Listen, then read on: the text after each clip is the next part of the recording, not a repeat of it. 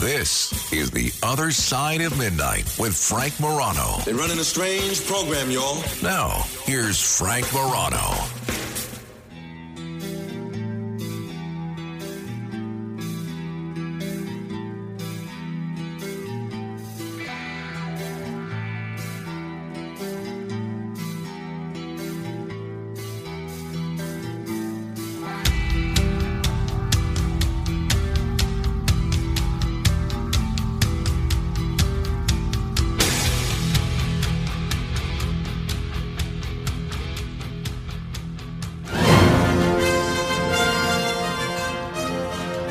Japan Airlines Flight 516 was cleared to land and approached runway 34 right.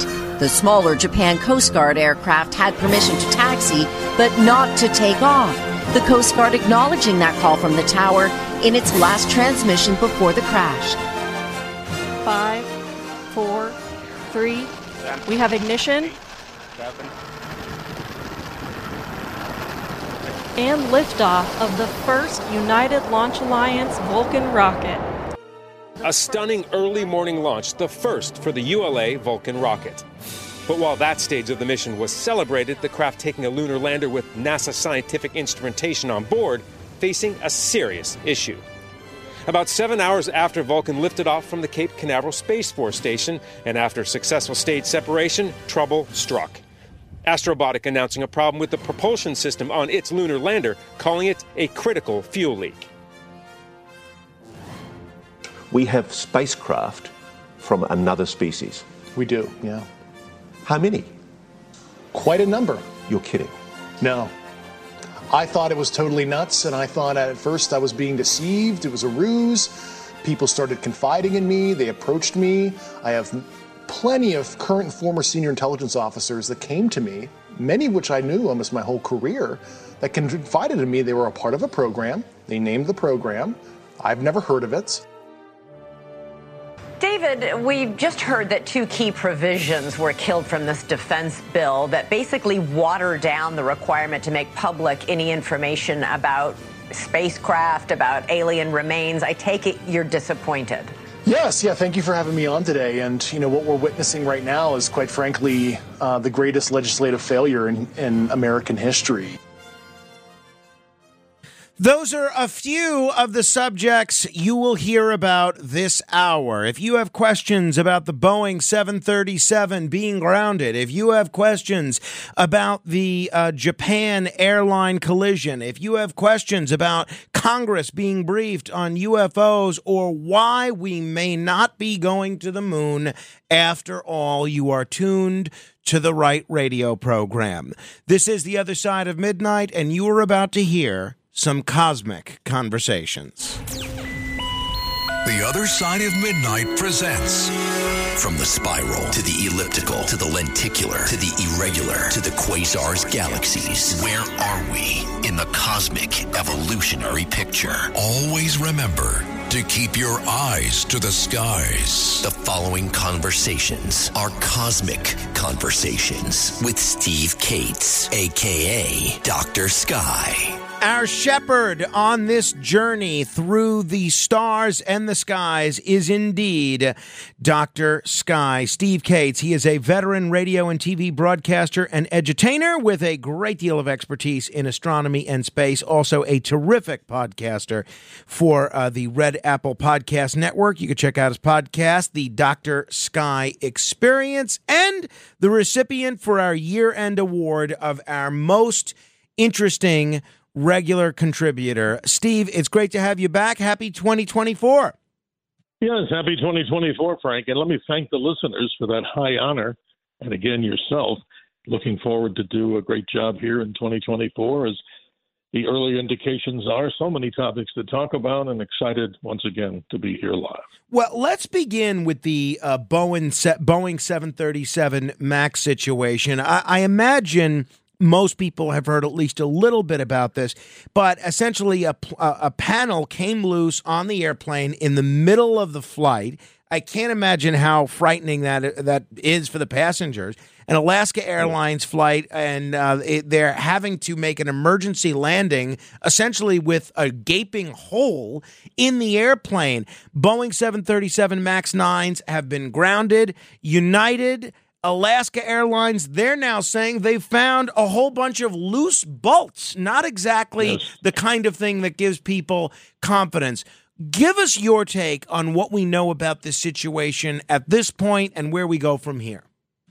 Well, I can just say thank God that nobody was injured on board this Alaska Flight 1282.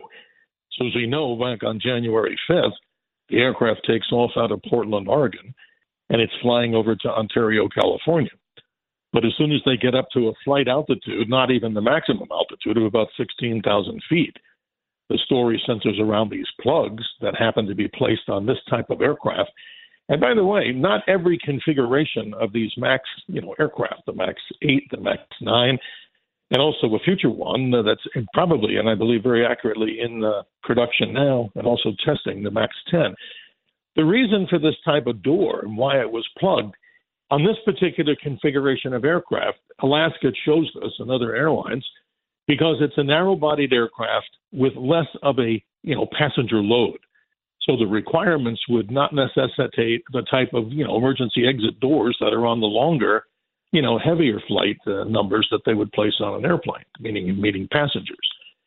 So what they have, you wouldn't know this. As you're sitting there in those rows, there's no indication like you would have on a regular airliner where let's say, an overwing entry or exit, I should say, off the airplane if you had to get out of an emergency.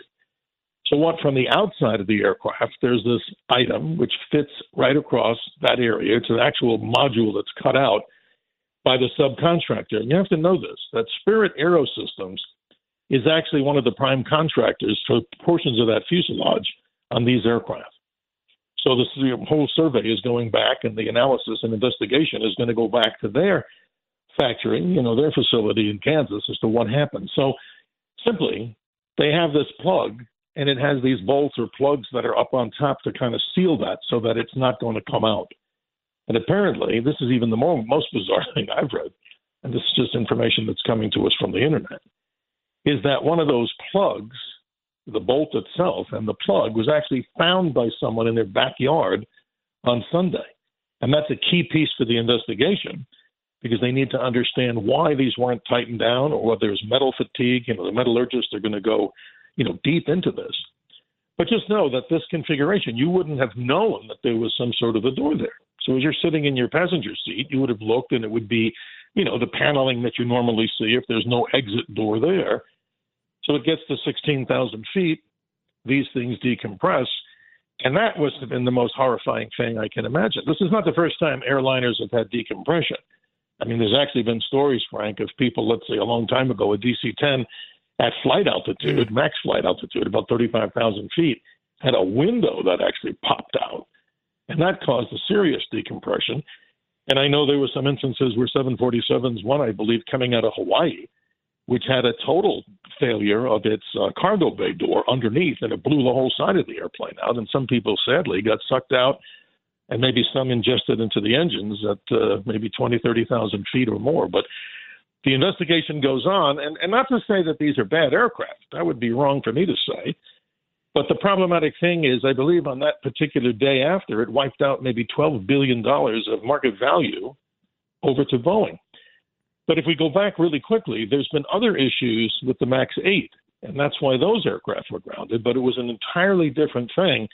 It had to do with the technical system that the airplane flies by called the MCAS system, and we had two very serious, 100% fatalities on some of those aircraft. That's horrible. That was a whole different computer type, system to keep it simple. But this one, that's really, thank God, nothing further happened, that those people got down. And it didn't happen at a higher altitude, maybe up at 30,000 feet or however they, cruise altitude of that airplane. Well, so it's interesting that you mentioned the stock price and the decline of stock price in Boeing. Boeing has basically, especially since this Russia-Ukraine war, but even more so with this latest situation in the Middle East, they have been just printing money. They are an incredibly lucrative firm, and they've made sort of an art out of getting high-level government people, Nikki Haley, for instance, but also a lot of prominent generals, a lot of prominent political people in both parties, putting them on their board, paying them a lot of money, spending a lot of money in lobbying to get the kind of policies they want, and then hopefully a lot of those people, from Boeing's perspective, go back into government and make the kind of policy that benefits Boeing. That's one aspect of it. The other thing that some people are calling attention to is the length that these airlines will go to squeeze and pack as many passengers as possible into these airplanes so that they can charge another $400, $500, $600, $700, $800 per seat. I mean, what role do you think corporate greed might have played here in terms of cutting corners? Well, I don't know, Frank, and I think what we have to do is be fair on this, and you are, of course, and I think everybody out there with an open mind. This is not necessarily, it's the responsibility of the prime manufacturer, Boeing, to get these aircraft out and safe. But we have to look at the subcontractors that are building this. There's a long investigation that's going. But obviously, we see now, let's take a look at the iteration of the MAX 10. It's a longer aircraft.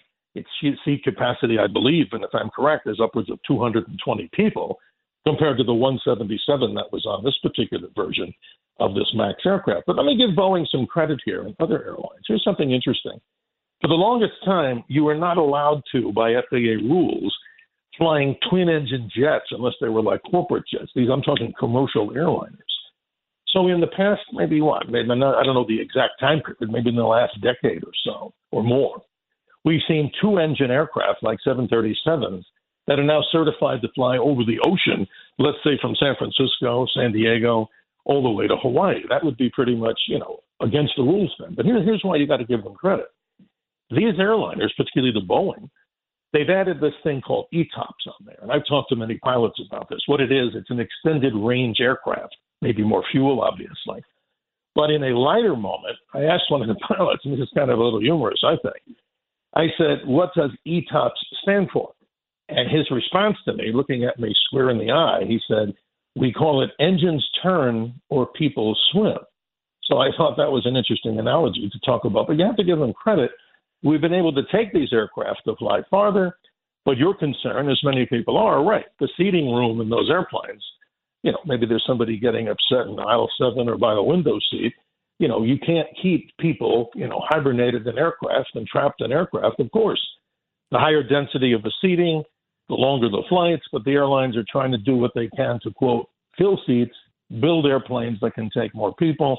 But these aircraft at Boeing, and I don't work for Boeing, but I'm saying if you look at it from the other perspective, they're actually being able to generate with better engines, more economy to getting passengers to their destination. But the other story needs to be investigated. All right. Why did this happen? If people have questions about this or anything else involving the sky, now's the time to ask. 1-800-848-9222. A couple of folks are already queuing up. There's 2 open lines if you want to jump on board with a question. 800-848-9222. Let me ask you about the other airline disaster that got a lot of attention. I believe it was on New Year's Day in Japan. Yes. This situation involving these 2 planes colliding, and the loss of life was minimal. I mean, again, any loss of life is just tragic, but it could have been much worse given the number of passengers involved here. What do we know about what went down on this Japan airplane? Well, we find out that the major airliner in this case, thank God, all the passengers got out. But if you look at the video there, you would imagine that nobody got out. A collision apparently with a Japanese team that was also flying out to investigate and do some more, surveillance and actually help some of the victims of the horrible earthquake that they had at that same time. So we don't know for sure what it is. But on the ground, obviously, you wonder so many times, how can aircraft collide on runways when air traffic control is giving what? Clear and concise instructions to pilots. But here's another issue that pops up here, and I don't know if this is primarily why this happened, but here's something very interesting. We have other nations around the world that do not necessarily communicate in clear English to air traffic controllers, because I guess the universal language is, and if I'm correct in this, I'm not a pilot, so I can't say I can take credit for this with absolute certainty. But we have a lot of instances where I've talked to a lot of people who fly in and out on major airlines without naming the airline. And they say that they get on airline cross traffic, and we have a lot of nations that don't speak clearly to whatever the air traffic controllers are speaking. So what? Do we have to hire pilots that speak 62 different languages? No, we have a standard. So that could be, and I'm just speculating here. I have no more information on that. But what's the miracle of the whole thing is that those people on that aircraft, the larger commercial plane, they got out. But I believe all those on the other aircraft, the smaller aircraft, perished in that horrific fire. Because remember, if you're looking at a 737, let's say this smaller aircraft, not a 777 or a 787 Dreamliner or 747, you're looking at probably on a 737 about 6,300 gallons of fuel. And on these larger aircraft like 747s, you're probably looking at 43,000 gallons of fuel. But they measure it in weight always, not just in gallons. But can you imagine when we saw the video of this horrible fire? I give a lot of credit to the people who are on that flight that are in charge of that flight, the flight crew, to get the people off that airplane, because look at that fire. It's just so horrible. And what are planes made of? Material that will burn. Look at the inside of the cabin. It's not all fireproof Nomex material. It's kind of flammable material with tons and tons of jet fuel. Absolutely. So Absolutely. That's very sad. All very right. sad. A lot of people eager to chat with you. 800-848-9222. That's 800-848-9222. Let me begin with our buddy Neil in Staten Island. Hello there, Neil. Hey, Frank. How you doing, Doctor? Good morning. How are you, Neil? Happy New Year. All right. I got two questions for you, Doc. The first one is on the space travel, the rocket that Elon Musk just launched didn't make it. I was wondering, when you have a rocket, you would think that they would go over and over and over it to make sure that everything is just right. I know Right. Frank wants to go into space, but how can we really assure Frank's safety when he takes off? That's a good question. How safe is space travel? Because now it's becoming more and more common, especially if you have the means and you can afford to buy a ticket into space. How safe is it, Steve? Well, I think it's fairly safe. I mean, here it is. Look at the statistics here. I think it's safer than flying in commercial aircraft, because let's just talk about what Neil's bringing up here. Elon Musk has launched the second time his big Starship rocket. But remember, the people in the backside or the back end of the story with SpaceX, they knew that there was going to be potential for, these rockets to explode. They detonated these rockets to destroy them. They're trying to get perfection on this, but there's no such thing as perfection. So the answer to the part of the question about how safe it is, ask Jeff Bezos. We've had everybody fly up in the suborbital flights, right, Neil? And thank God nothing has happened where anybody has, perished in space so far, or suborbital flights. And if you look at Richard Branson's, attempt to space, they had a few of their pilots, die in the early evolution before they do the opening of commercial space flights. So bottom line, Neil, I think it's fairly safe. It's just that the prohibition right now is that the cost per pound to get into space is prohibitive. Just like myself, and maybe you, Neil, and Frank has to answer for himself. I'm not ready to write the check to go up, but would I? I probably would. I'll join you, Frank, if we maybe can figure a way to get the funding. Yeah, that'd be great. Maybe we'll get a special one of those media passes. But I do wonder, just listening to your conversation with Neil, it reminds me in some ways of, and I know we talked about it at the time, the super wealthy people that would buy a ticket on the Titan or other similar submersibles to go down and see the Titanic on the ocean floor. It's safe until it isn't. And I just wonder, are the folks that are charging a lot of money to take people for a ride up into space, are they doing a better job making sure all their T's are crossed and I's are dotted than the folks that were responsible for safety precautions on the Titan? Well, here's the answer. The Titan, if you look at this deeply, I know John and I talked about this on, the 5 o'clock program, and, Katz and Cosby back earlier in the year. The problematic thing with the Titan was it was not to be certified if it was, if it descent, that is, in American waters. It did it in international waters where there's no, rules, regulations, so to speak, like there are here. So here's the deal. In the United States, Bezos has to go through all this, criticality with the FAA and all these other agencies, just like, Elon with his big rocket in southern Texas. That's why there's lawsuits against his original launch of Starship, because it blew the launch pad up and allegedly sent chunks of concrete the size of, maybe a basketball or maybe bigger over an area. So government control here, I think, has actually helped. If you're a free person or somebody who's a libertarian, you may not want that. Keep the government out of my hair. But I think that's the simple answer there, that the government control here has, I think, led to a little more safety than what the Titan did in international waters when it was not. Fair enough. All right. A lot of people very eager to chat with you. We're going to continue with calls in just a moment. Also, can't ignore the other big story this week. We were all excited. We covered it live on the air, the launch back to the moon. And we talked about the commercial endeavor with that, with respect to the people's remains, including former presidents and Star Trek cast members that were going to have their remains sent to the moon, but also some really great scientific stuff. Now, doesn't look like it's going according to plan. We're going to get Dr. Sky's take in just a moment. Your calls at 800-848-9222. We'll continue our cosmic conversations straight ahead. The Other Side of Midnight with Frank Morano. When you need mealtime inspiration, it's worth shopping Kroger, where you'll find over 30,000 mouth-watering choices that excite your inner foodie. And no matter what tasty choice you make, you'll enjoy our everyday low prices, plus extra ways to save, like digital coupons worth over $600 each week. You can also save up to $1 off per gallon at the pump with fuel points. More savings and more inspiring flavors make shopping Kroger worth it every time. Kroger, fresh for everyone. Fuel restrictions apply.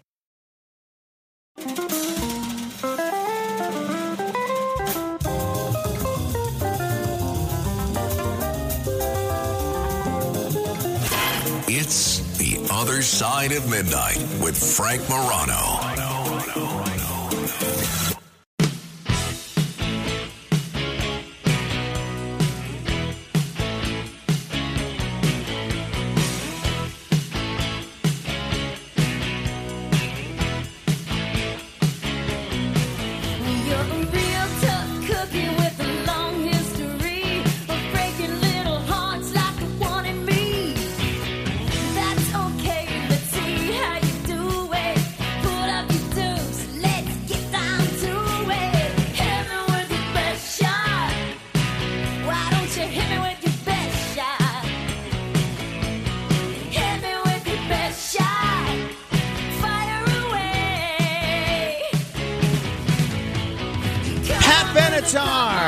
Wants to be hit with your best shot. It's her birthday today. Happy birthday, Pat Benatar. This is certainly one of the most iconic songs of the 1980s. We're giving you our best shot at informing and maybe even stimulating the imagination as we embark upon some cosmic conversations. The Other Side of Midnight presents...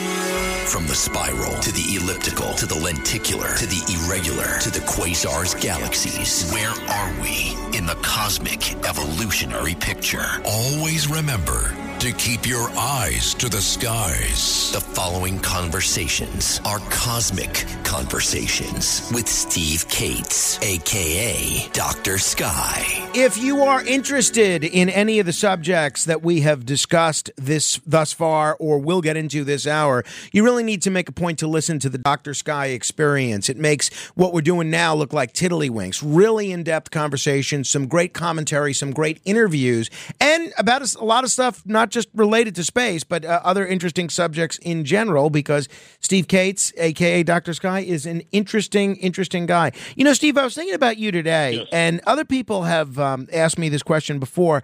How have you not, or perhaps you have, I don't know that you have, how have you not written a book? You've led such an interesting life, and you have such an interesting way of telling stories and making complex technological or scientific, phenomenon understandable to laymen like me. How is it that you've never written a book? You know, Frank, it's so ironic that you mentioned that as the new year comes around. My significant other, the love of my life, Diana, she sat down with me just around New Year's Eve, not exactly, and she said, you know, Steve, it's time for you to write that book. But you know what I'm going to do? I'm going to call John Catsimatidis and ask him, because he has a very successful book, and maybe get some advice from him and some others. But you're absolutely right. That would be a great thing, because you know what we would add in there? We probably have thousands of interviews that we could go back to from all these individuals. But, wow, maybe I'm going to put that down in my 2024 list of things to do. I think that's a great idea. We'll keep you informed on that. All right, Steve, we were really excited on Monday on this show watching this lunar launch. It seemed like an exciting thing scientifically, seemed like an exciting thing economically, quite frankly, and it seemed like an exciting thing for people that had an interest in seeing their remains go to the moon or orbit the sun. They launched with a lot of optimism. I watched it live at 2:18 Eastern in the morning as it happened. What happened? Looks like there's some problems. Well, here we go. Let's take all the puzzle pieces and put them together for the listeners. We got to give credit to United Launch Alliances. Who are they? They're a company that's been around kind of in the shadow. They make great products. And this particular rocket on its maiden voyage, Vulcan Centaur, is a whole new heavy lift rocket.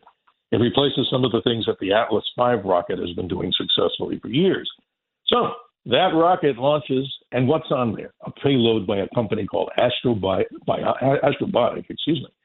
And on there, on that particular spacecraft, the Peregrine, this little particular lander, it would have been the first commercial lander to land successfully on the moon, as we looked at February 23rd launch date. Now, it was interesting because it was going to a new region of the moon that's named. In other words, we just can't just name areas. We'd love to have a crater named after each of us and every listener out there. But the International Astronomical Union is the one that makes that happen. So this spacecraft was going to make, at least that's its intent, a soft landing attempt at a new area of the moon called Sinus Viscositatis. What the heck is that? In English, it's called the Bay of Stickiness. Don't ask me why they called it the Bay of Stickiness, but that's what the Latin translates.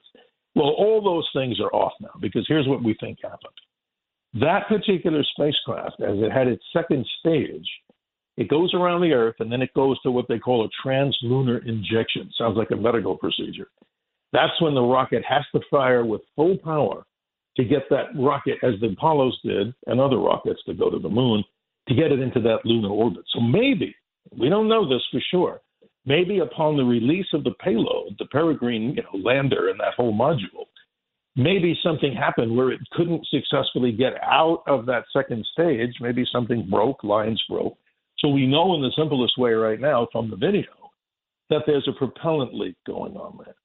So that's going to jeopardize, I think it's final. I mean, that's what I just read about an hour ago before we're on air, that they're not going to be able to do this landing.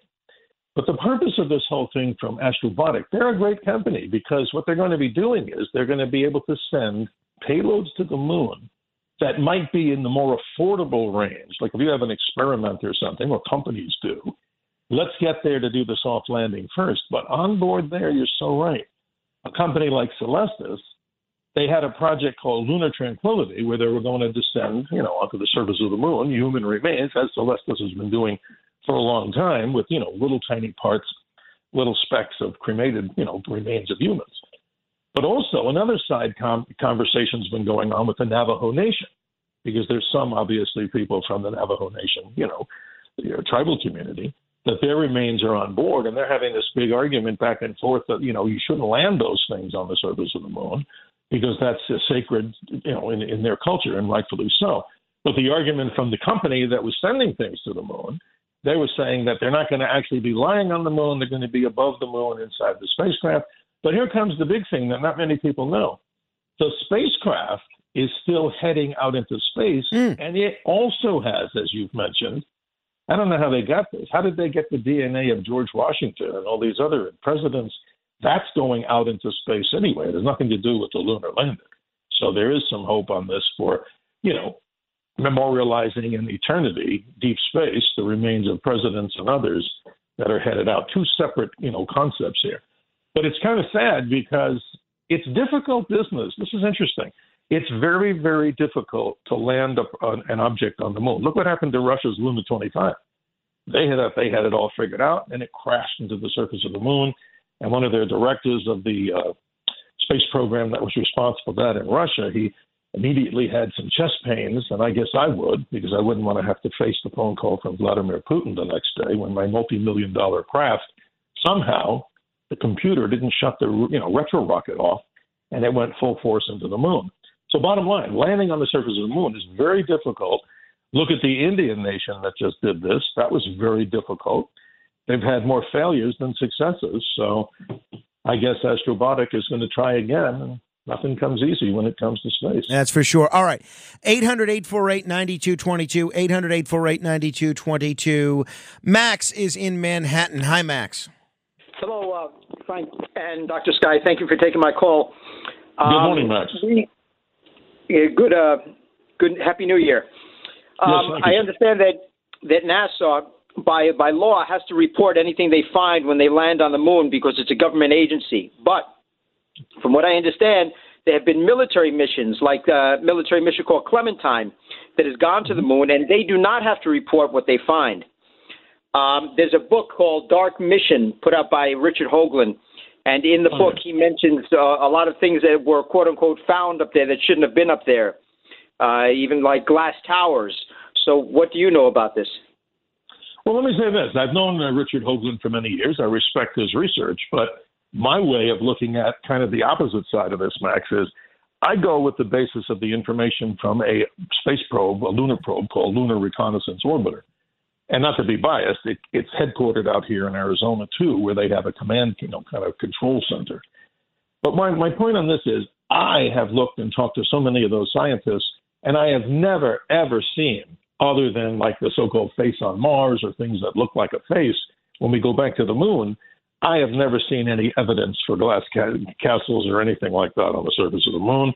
I would kind of think, since we've covered most of the moon with the LRO, I'd be interested to see what those pictures that somebody might show me differently. But, well, what say you, Max, on that? That's quite interesting. Max, oh, sorry, that was my area. Max, sorry, go ahead. You can respond. Yeah, there have been other things that have popped up other than what Hoagland has pointed out, like the obelisks that are on the moon. Mm-hmm. Oh, yes. Well, let me say this again, not to refute anything that you're saying or Richard's saying. I think what we've seen on the surface of the moon, the strangest phenomenon that I've ever seen or talked to or interviewed people about, is these events that happen on the moon where we see glowing areas of material on the surface of the moon, and they're called lunar transient phenomena. And this is real. They had one crater in the 1950s where a telescopic observer in Russia saw one of the mountain peaks start glowing because the moon is not totally dead. But as far as any obelisks or anything like that, I'll go with the LRO's information. I think it needs yet to be proven. Excuse me. I haven't seen any evidence for any glass towers or anything like that on the surface of the moon, or anything that looks like any civilization had landed there, at least not in this particular time. Speaking of the moon, and if people are just tuning in, we're talking with Dr. Sky, Steve Kates. You can check out his podcast, The Dr. Sky Experience. Just search that in any podcast app, or you can go to redapplepodcastnetwork.com. Obviously, there was a lot of excitement about the Americans returning to the moon with the Artemis project. Now it looks like it was announced yesterday that that's going to be delayed until the very earliest 2026. Are you getting pessimistic about the attempts by NASA to go back to the moon?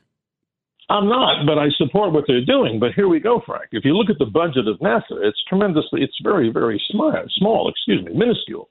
I mean, $18-20 billion for NASA when you look at so many of the other expenditures that the government has.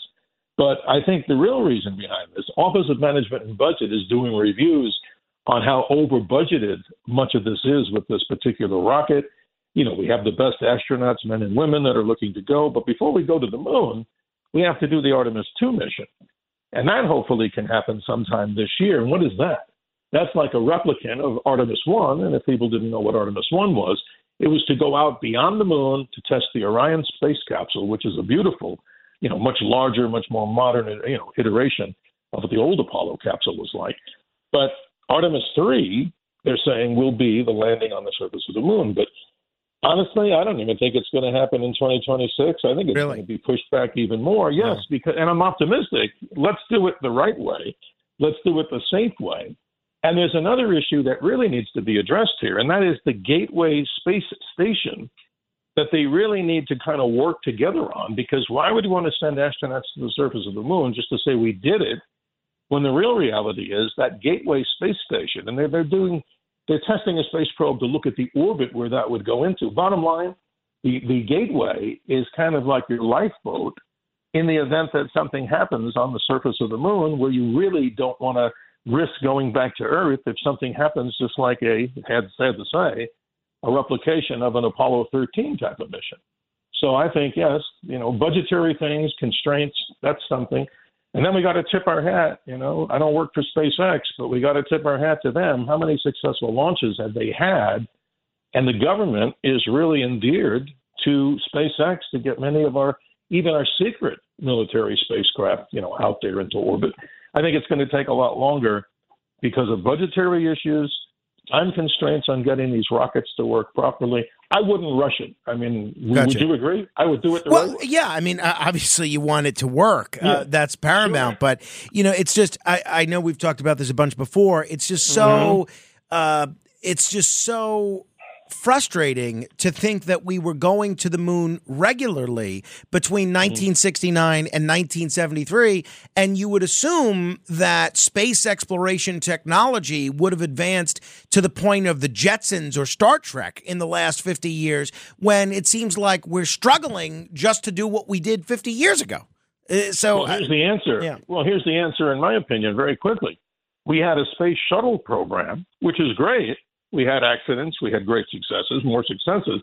But remember, President Nixon was the one that canceled most of those future Apollo missions.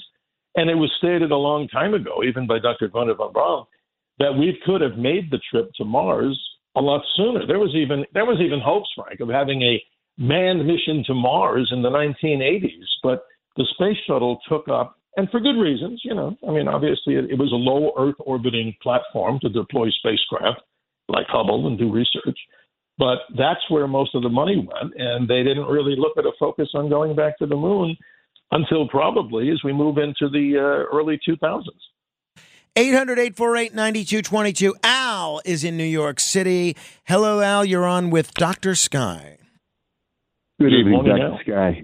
Good evening, Superstar Frank.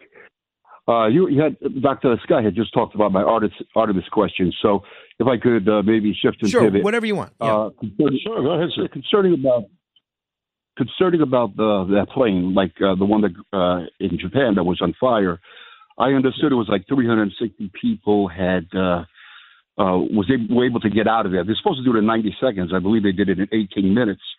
They have some planes like the Airbus 380 that have actually passed 90-second exit, getting out of a plane, 873 people. So my concern is also that a lot of these new planes are made out of carbon.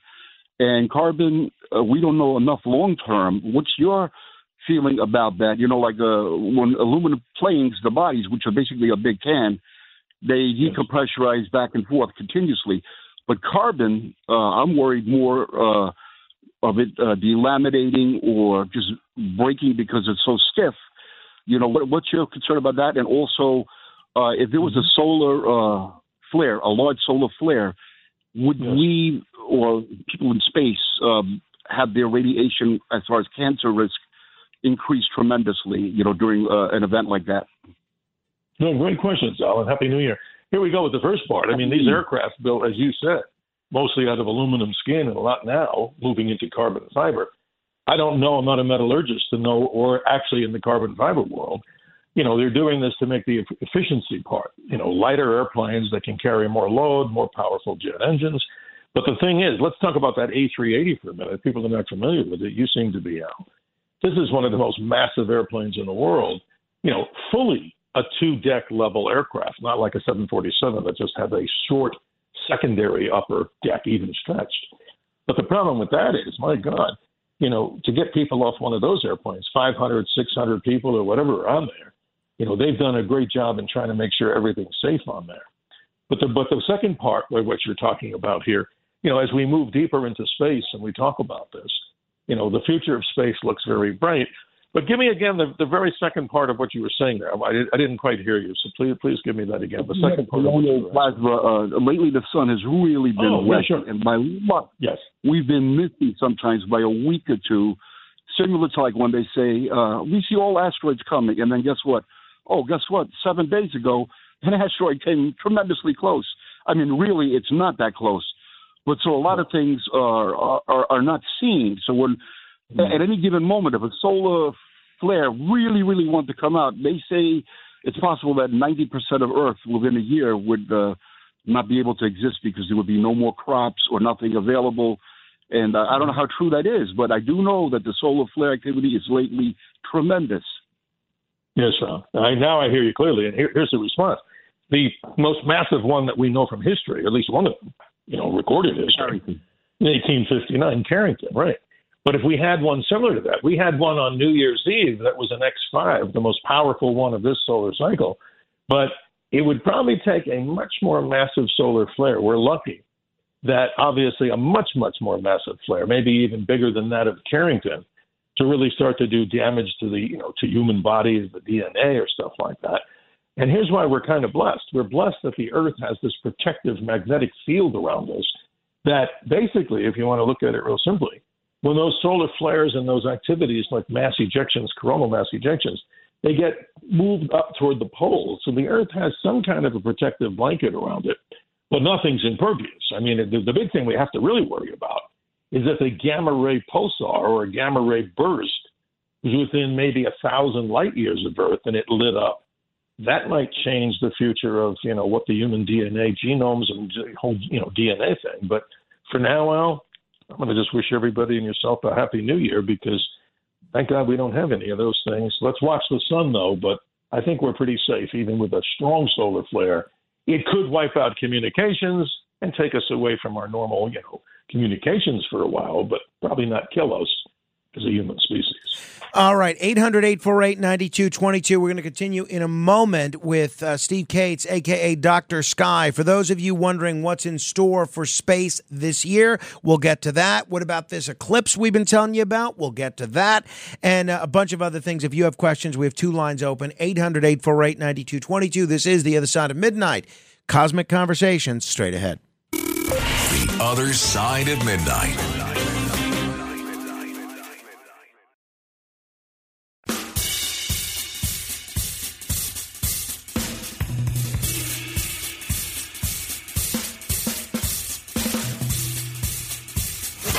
It's The Other Side of Midnight with Frank Morano.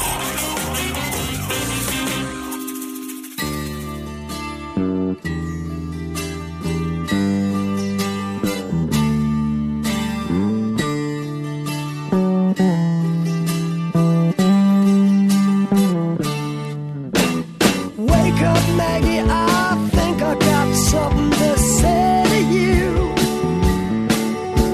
It's late September and I really should be back at school. I know I keep you amused, but I feel I'm being used. Oh, Maggie, I couldn't have tried anymore. You led me away from home. 8 minutes until the top of the hour. We are having our bi-monthly Cosmic Conversations with Dr. Sky, Steve Kates. If you have questions, we'll get to them. 800-848-9222. That's 800-848-9222. Steve, anything in the night sky that people should be on the lookout for? And as a corollary to that, my brother, Dr. Nicholas Morano, who is a genuine PhD, is actually in Australia right now with my beautiful sister-in-law, Kat. Is there anything they should be on the lookout in terms of stargazing in that continent while they're out there? Two-part question, please, Steve. Yes, please pass that on. We'll go with their location, as you mentioned, Australia, right? Well, a new moon is coming out now, so they have the luxury of seeing the expanse of the southern Milky Way. That's probably, I haven't been to Australia, but it's on my list someday. But since they're there, they will see the most magnificent display of the Milky Way, obviously, as long as it's a clear sky.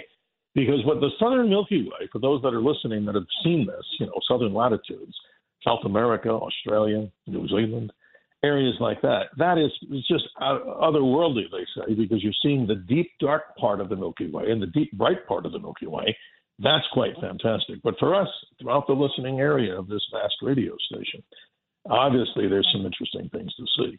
So we find the moon goes new on the 11th. So as you look into the sky into the southwest as early as the 12th, you'll see that beautiful, slender, thin, waxing moon again. It's beautiful. It's closest to the Earth again on the 13th. And then we have a first quarter moon on the 18th. But don't forget, the beautiful full moon, the first one of January, is the full wolf moon. That happens on the 25th at exactly 12:54 p.m. Eastern Standard Time. Now, you're going to probably say, folks, well, you can't see the moon then because it's daytime. Well, that moon rising on the evening of the 25th will be quite spectacular. And we're coming out of a meteor shower called this most amazing name, the Quadrantids. Still, if people look into the northeast sky or in the early morning hours over the next few nights, you may see a few fireballs. That happens every year. It peaked on the morning of the 3rd. So always some amazing things. Jupiter is a planet. You can't miss it with almost to the high overhead point as you listen on this radio station in clear skies. That's amazing. Still with telescopes and binoculars, you get to see the moons of the mighty planet Jupiter. There you go. Igor is in New Jersey. Hi, Igor. Hey, greetings, Frank, and greetings, Steve. Steve, about the Boeing failure, why does Boeing or the airline use a subcontractor to put in those door plugs? And why don't they do it themselves? And secondly, are there other operations that those subcontractors you think is doing to configure the plane in different ways? Well, I don't know the answer to the second part of that, but I can say this way. If you look at a listing of what was inside any of those aircraft on the build sheet, you would find out that so many of these parts are subcontracted out with companies that have the expertise. And I'm not a builder of airplanes, but I was in the electronic industry for a long time, and there's a subject which they talk about called JIT, just in time. So look at Boeing. They have to have on their assembly line this projection for all these orders that have to come in. So if you're missing a fuselage, you can't build an airplane. But that's what I'm saying. With this plug on there, it's the responsibility of those folks, and let's not take away from Boeing's responsibility. There should be other procedures to double-check the work. So that's quite an interesting story. Not sure how that pans out, but in the world of aviation, overall, I think Boeing and all these other companies have done a pretty darn good job. You know, human error is something that, well, it'll never go away, but there's no excuse for something like that. Hey, we've been covering this eclipse that's coming up. Give us the lowdown on the eclipse. What do we know about it, when it's going to be, the best way to enjoy it safely and at its most beautiful? Thank you. It's the biggest story of 2024 in my mind. It's April 8th of this year. I always usually just say 2024, but we're in it. And it's just 80-plus days away. So we're hoping to be in southern Texas where the best of the viewing conditions will be. But, folks, everybody listening in New York and in the Northeast, the cities of Buffalo, Rochester are going to experience something that they haven't seen in maybe a long time. It won't repeat again in those areas for maybe 370 years. So we hope to do this with the permission of the folks at the WABC. And, of course, getting to do some live reports on this. We'll tell you more about it. And also, hopefully, in weeks to come, how you can maybe get these solar glasses that we recommend, because you need it in order to see the eclipse from children, adults. But here's one for the record, though I won't be around, and maybe some listeners will. No kidding. On the morning of May 1st, 2079, oh, here he goes, right? 2079, there will be a total solar eclipse that begins right off the coast of New York City. How about that? Wow. And areas like Coney Island will get to see the sun rising as a totally eclipsed sun. And it starts off, literally, I wouldn't want to be right there, at sunrise, right in some part of southwestern New Jersey. It moves right across Long Island and the Long Island Sound. But the only problem for me is my birthday is on the 30th of this month. I'll be 68, but not to stand on a stage here. May 1st, 2079 is not a real favorable year for me, if you know what I mean. But we'll talk about the eclipse, Frank. It's a big deal. It's probably the biggest event. Never to be anything but truthful here. This is probably the most spectacular event that more people will see. And our problem is this.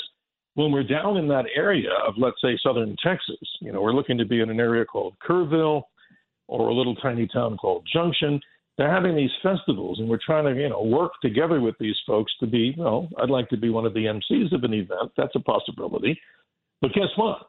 there'll be more people there than even the eclipse in 2017. And here's the issue.